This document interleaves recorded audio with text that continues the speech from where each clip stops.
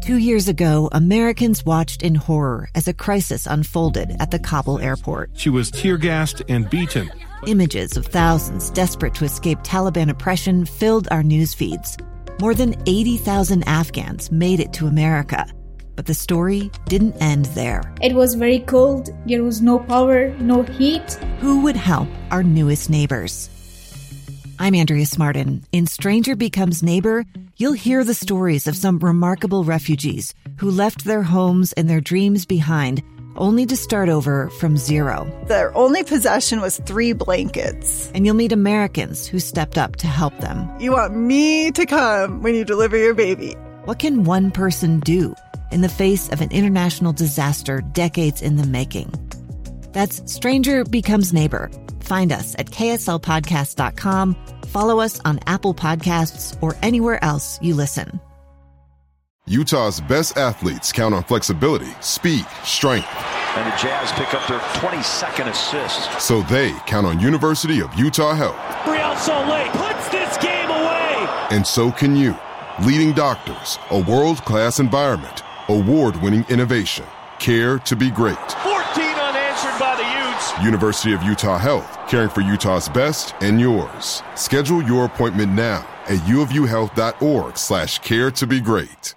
What's up, Cougar Nation? Matt Baiamonte and Mitch Harper. Day 11, BYU camp. Cade Finnegan Day here, and he saw a lot of action. From what we observed today, there was a lot of situational work, Mitch, a 2-minute drill type stuff. It was Jacob Conover, Cade Finnegan. Jacob Conover, I think, just continued to impress. He's really had a really nice fall camp. He had a number of great throws today. Yeah, coming away with Conover looking like a guy that could be a QB1 in the Big 12 era. I think that's the positive thing that we're seeing the past week from Conover and the statements that Roderick has issued to the media in the offseason and early in camp. It's being backed up, at least with our eyes. What we're seeing, the way he's throwing the ball, the timing, and the ball placement, too. I think he's doing a nice job. And I think, honestly, we saw a little bit of back and forth where the offense had some success. Defense continues to have moments of success. And honestly, I think if you're a Cougar fan watching this, that's what you got to hope for, is that both sides are having success, because you don't want it to just be completely one-sided. So BYU, they're showing how balanced and how deep this team is. The play of the day was a pick 6 from Caleb Hayes. Cade Finnegan, it was not a well-thrown ball. Caleb Hayes intercepted it with ease. Pick 6 is relative because half of the offensive group was on the field, so little Stanford band situation, but in a real game that would have been a pick 6. And the defense just continues to make plays throughout all the situational work. We saw no touchdown scored by the offense. There was a missed field goal, a long field goal from Cash Peterman. So I guess if you had to pick a winner, you'd probably lean defense, but there were plenty of nice offensive plays made as well. Talmadge Gunther maybe had the catch of the day on an intermediate post route catch. Braden Cosper, Chase Roberts in the mix as well. So I think you summed it up well there, Mitch, with a lot of back and forth. Yeah, and I think some of the names you mentioned again highlights the depth of this team. BYU comes into the season number 25 of the country in the AP poll. I think they're being slept on. We talked to Jacob Robinson, you and I, Matt, and he feels this team should be top 10. And I don't know if it's their top 10 good. I think they're top 15 good. And I think that what I'm seeing in fall camp, this team is being slept on. And what a great spot to where they're ranked, yet it still feels like there's no respect given to them. Great spot for this team to honestly prove the doubters wrong, and because I think it's still fair to have some doubts when it comes to defense, but you're seeing some signs. And I thought it was great too, after, and you had a great tweet about it, Matt, was the work Tyler Batty is getting hands-on work one-on-one with Jan Jorgensen.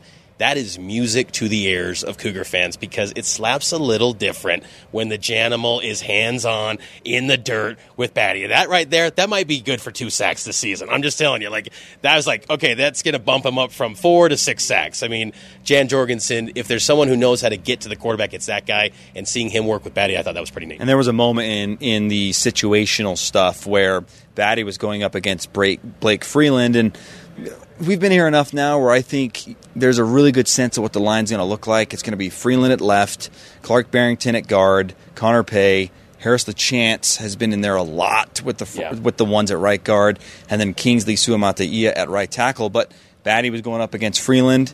Maybe he beat Freeland. He flushed Conover out of the pocket. In a real situation, maybe that turns into a sack. Conover rolls out, makes a completion. But I thought it was noteworthy that Batty was getting pressure on Blake Freeland, who is someone who's receiving a lot of NFL draft buzz. So I expect big things from Tyler Batty this year, and it's what we've seen in fall camp. Yeah, Batty's going to be he's going to have a big year, I think, and I think the work that Jan Jorgensen's going to have with him, I think, is going to pay dividends.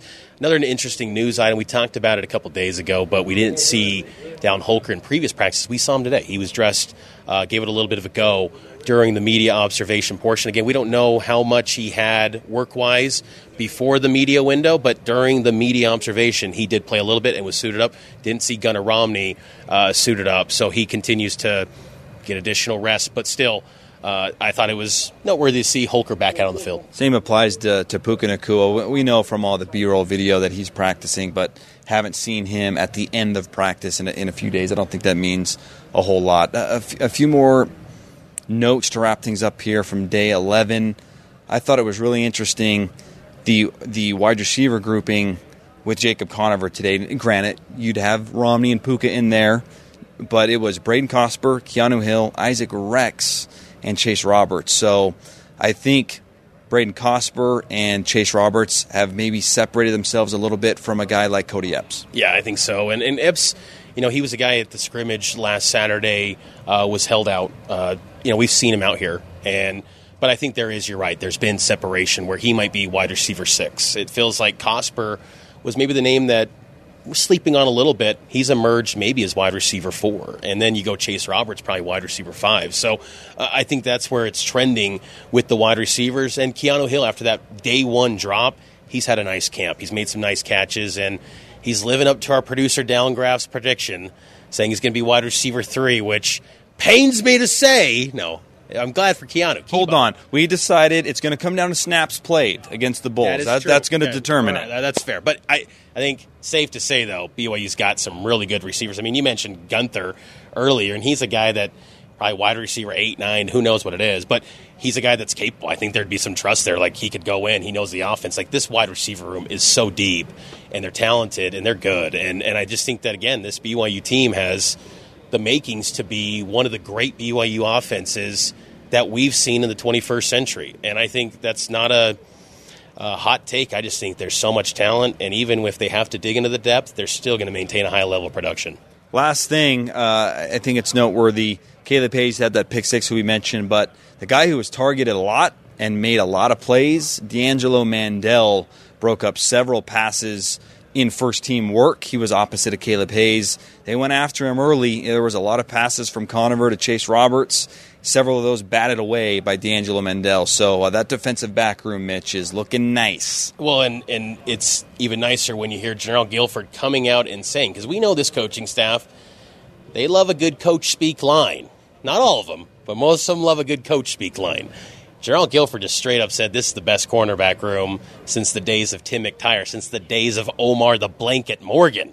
I mean, that was back in 96, so you're talking 26 years, best cornerback room. I mean, even better some of General Guilford's cornerback room. So that's high praise from Coach G, and that to me says he thinks there might be 2 professional defensive backs in his room because there was 2 pro DBs in that one. So I think that's, again, another positive development that we've seen emerge in fall camp, because I think the arrival of Judy Lally put D'Lo on notice. It put Caleb Hayes on notice. You better step your game up because this guy he's a starter. He's a proven commodity. If you're not ready to go, you're going to be hitting the bench. So I think it's elevated everyone's play, and that's ultimately what you love about the portal, is that it brings out the best in everyone when hot shots that are proven commodities come into the program. South Florida prep is underway. They've started that preparation. There'll be one more scrimmage this Saturday. We'll have a coach live on Cougar Sports Saturday like we did last week. You can hear that 102.7 FM, 12 to 3 this Saturday as Camp Kalani winding down as preparation for the Bulls is starting to ramp up. So for Mitch Harper, Matt Baiamonte, KSLSports.com.